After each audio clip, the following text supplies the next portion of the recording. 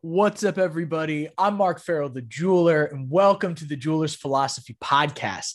So I've been going through a lot of my recordings that I've had. A lot of you know probably at this point that I record a lot of the episodes in my car.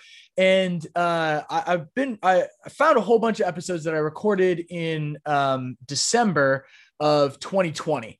And currently I am sitting in Bangkok, Thailand in quarantine, waiting to get out of quarantine and go and manufacture my jewelry line, Elegant World. And so as I'm sitting here in quarantine, I am going through all of these different recordings, and I'm finding that so many of these that I recorded are longer, right? They're 45 minutes, they're an hour, everything else like that. And they're a little jumbled. They're really good, but they've got some they kind of trail and they get off topic and stuff like that.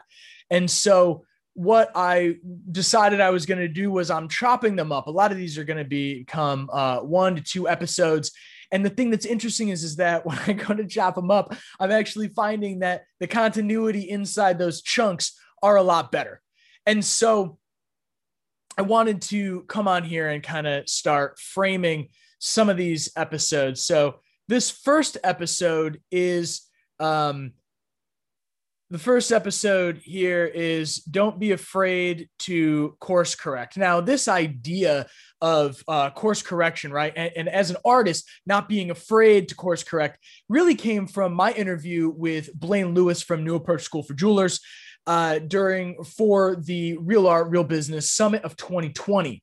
And he had presented this idea that so many of us in life, right? Just in general, that so many of us, we make a decision and we're afraid to stop and admit that we're wrong, go back and take the path back to our original destination, right? It's a detour or something like that. And so this first part that I've clipped out and that we're calling the course correct episode is really about that interview and why we as artists, it affects us a little bit more. So without any more, here is the episode. Don't be afraid to course correct. I feel like as artists and entrepreneurs, we have this thing that we look at and we feel that when we make a decision that we need to see it through. And I think that this is a very true statement, but at the same time, I'm reminded of something that Blaine Lewis from New Approach School for Jewelers said on the Real Art, Real Business Summit, and that was that you can't be afraid to realize when you may not be on the right path and when you need to course correct in your life. I feel that so many people, it's like they want to prove something, so many artists, right? We want to prove something so badly that we get into this vehicle that we think is going to take us somewhere. And it does. It takes us half of the way there, but then we realize that where it's going to end up may not be where we had hoped, but we're too afraid to get off because we feel like we're too far into it. And I'm not talking about quitting. Quitting means that you're going to stop doing something. You're not stopping. You just may need to course correct and figure out a different person, idea, or path to follow. And this episode is very much about that and why you can't be afraid of that when it's your life, because at the end of the day, you need to make sure that what you're doing is good for you. And following somebody is great, but you have to make sure that you're following the right person. So I'm going to put in the intro and then we'll get going. So the big question is this: how are artists, jewelers, and art-based business owners like us who make our own products and run our businesses, how do we find the time and the money to push our creative limits and still grow and scale our companies?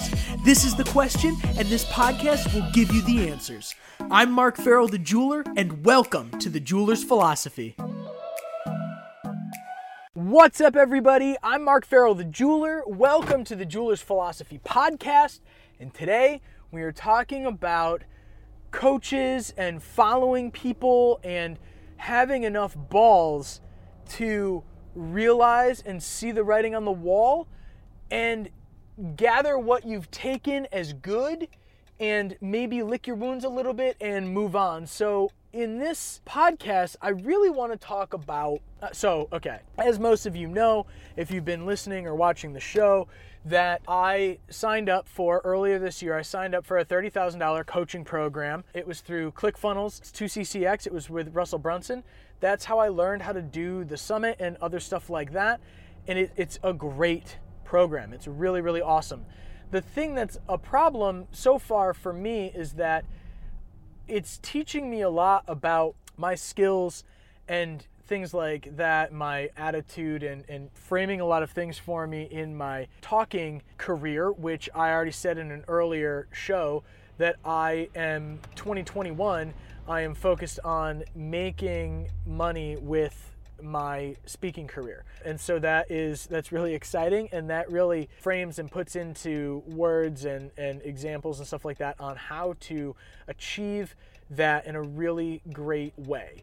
But the other thing is that as an artist, I need to make things. And the problem with the program is that it's very much based on that it's not about the things that you make, it's about making things for an audience that will pay for it.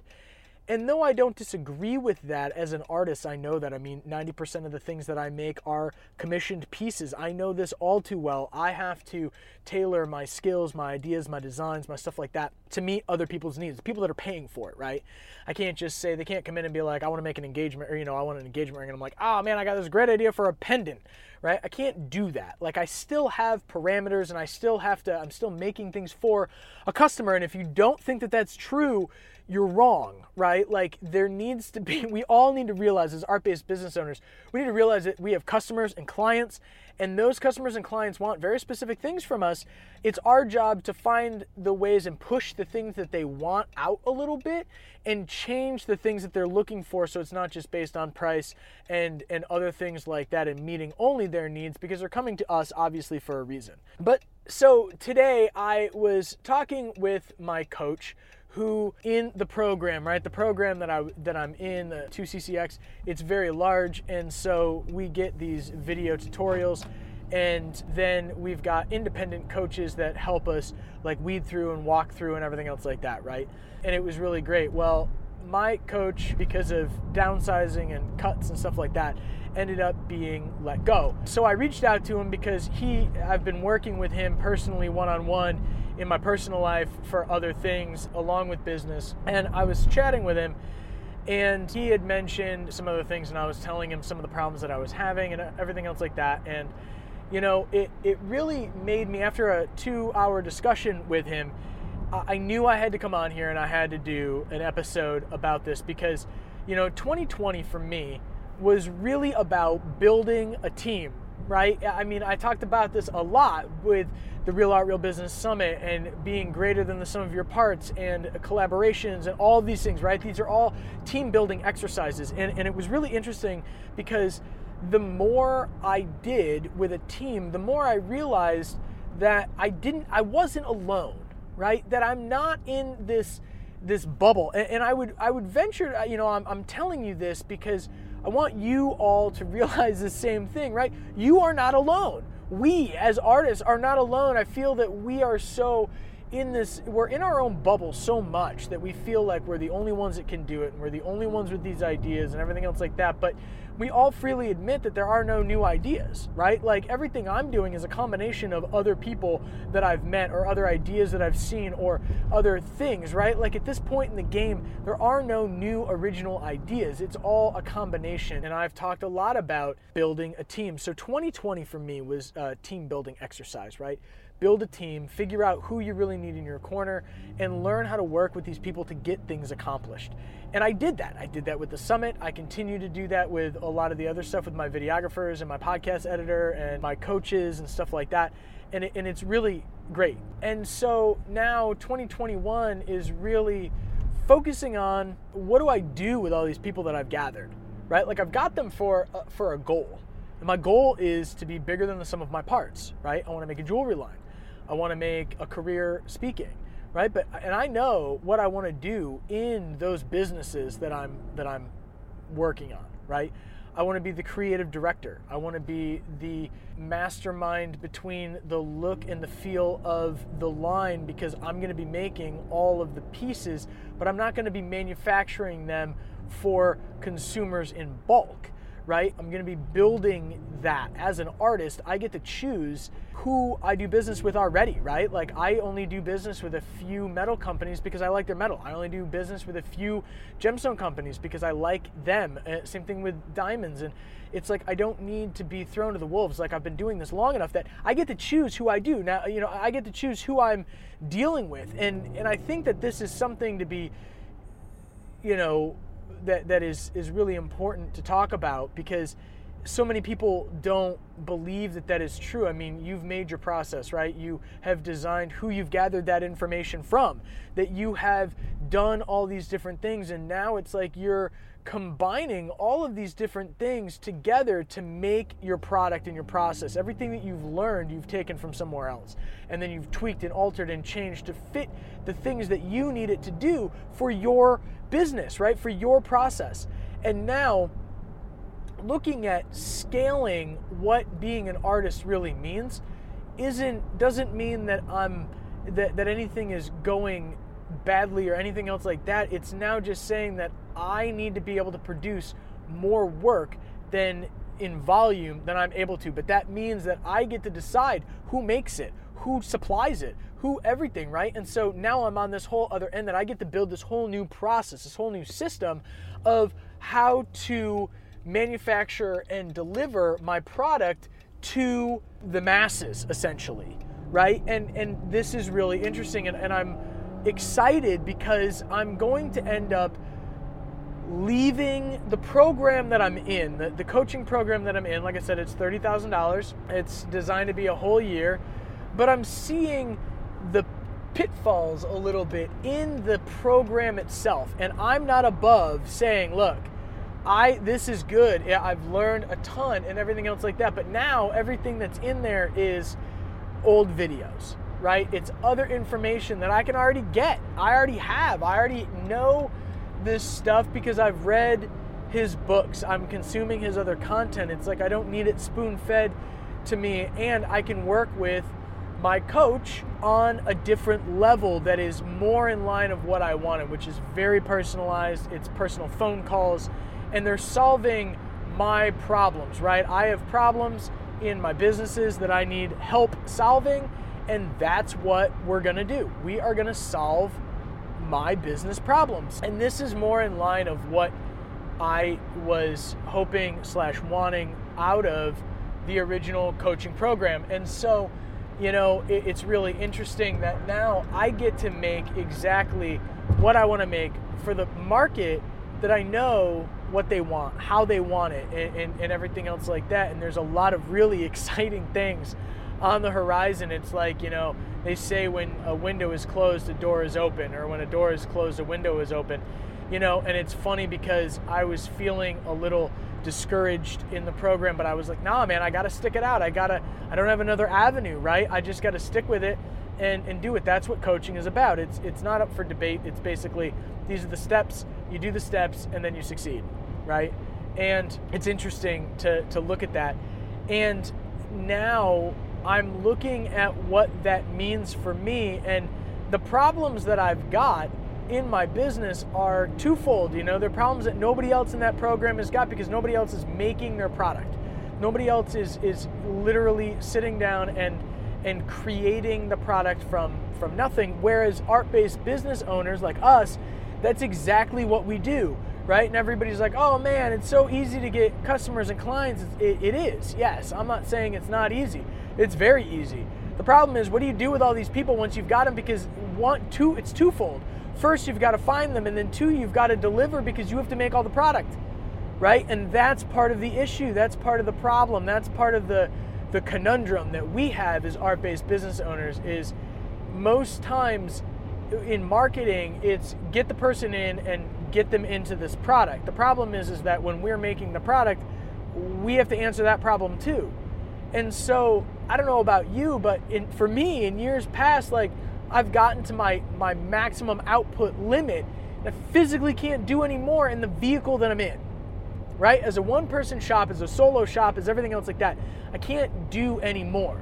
And that's what I was hoping that this program was going to lead me down this path. Now, it taught me a ton, and I'm not saying it was not worth it, because it absolutely was worth it.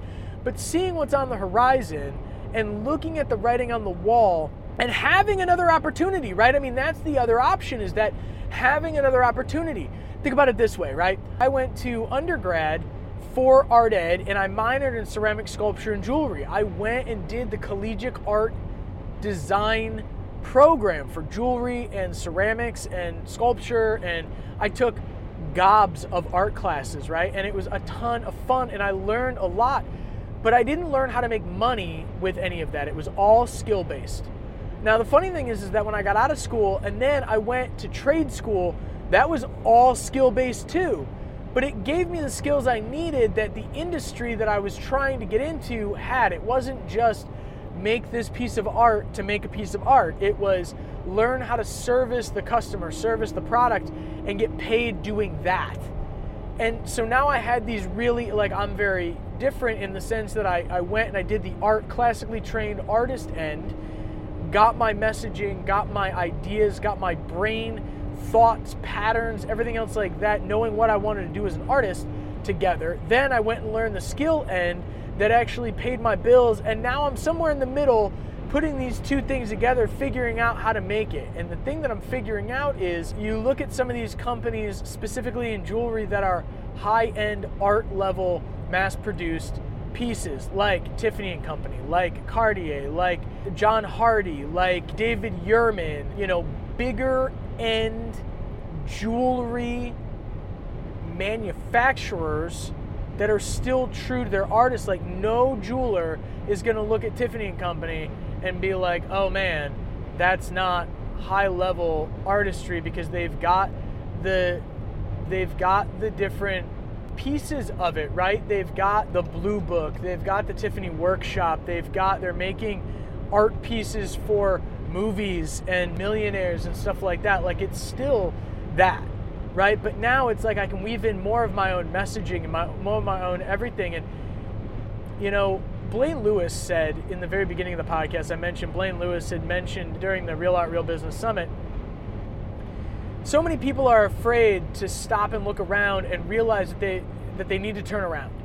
And I feel that as artists, right, we get that. How many of us have been, this is a huge nugget, right? How many of us have gotten into a project and we get halfway or 3/4 of the way and we realize it's not going to work, and we try to keep making this bad piece turn itself around. Sometimes we can, but a lot of times, how many of us have had to stop and start again? I know I have. Raise your hand.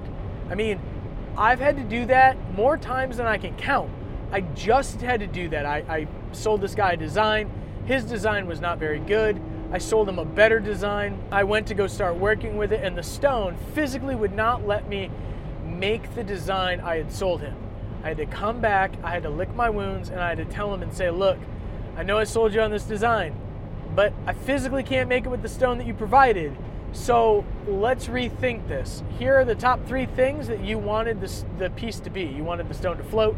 You wanted to have a couple other pieces of interest, but you really want to showcase this really massive, huge custom cut stone that you had made. I think the answer to all of these questions is this, and it's nothing like I previously sold you.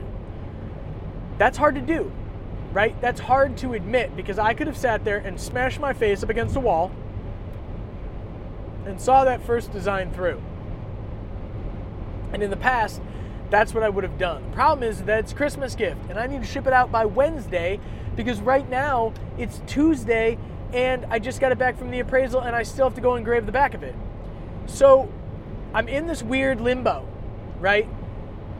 Sometimes the best way to solve your problem is to stop, look around, see the writing on the wall, realize that the vehicle that you're in sucks. And when I say the vehicle that you're in, like, maybe it's the piece, maybe it's the design, maybe it's the technique, maybe it's the coaching program, Maybe it's the school, the education, the mindset, anything, right? The vehicle is the thing that is going to take you where you want to go, right? It's the thing that's traversing between point A and point B.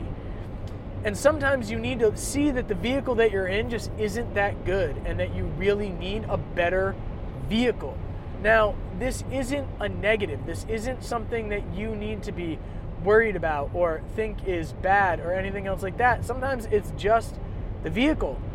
And it doesn't mean that it's not good. It got you halfway, but it needs to get you all the way, right? I think about the movie Planes, Trains, and Automobiles. He's trying to get back home to Chicago. I think he's coming from New York.